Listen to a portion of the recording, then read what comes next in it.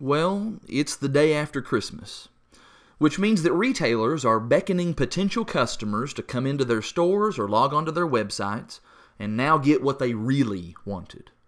For the next few days and even the next few weeks, shoppers will stand in customer service lines with gift receipts, and they will ask to either exchange or return their merchandise. It seems that in recent years, many businesses have adopted a more generous return policy. In fact, at places like Walmart, you don't even need a receipt most of the time in order to make a return. But there is one place that has a return policy that is unmatched. Jesus actually illustrated this policy in a beautiful parable in Luke chapter 15, verses 11 through 32. We have dubbed this story the parable of the prodigal son.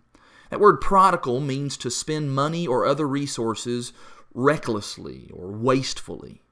And the son in that story did just that, meaning that it was totally his fault. But there came a point when he wanted to return.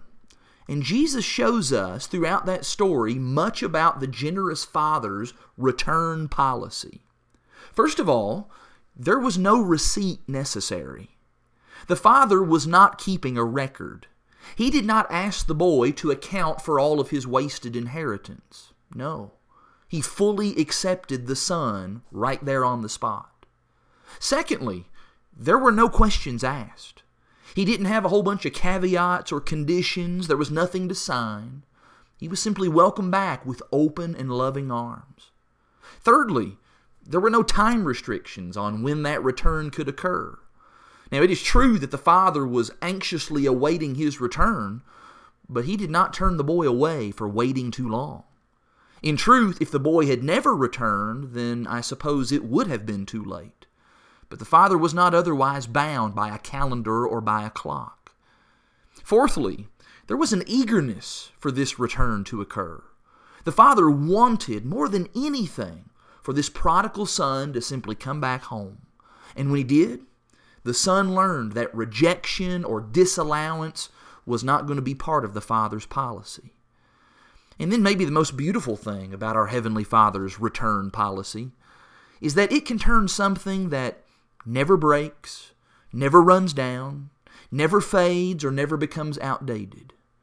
Those are usually the reasons that people return their unwanted merchandise to a store. But God's return policy has to do with eternal souls. Souls that will live with Him and dwell in His house for all of eternity.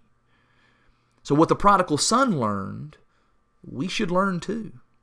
That it is never too late, and we have never gone too far, and that He will never reject the one who comes to Him on His very fair and just terms.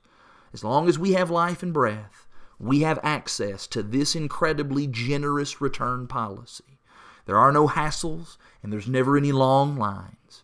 Indeed, nothing is more valuable than what He gives us when we choose to leave the far country of sin and simply return home.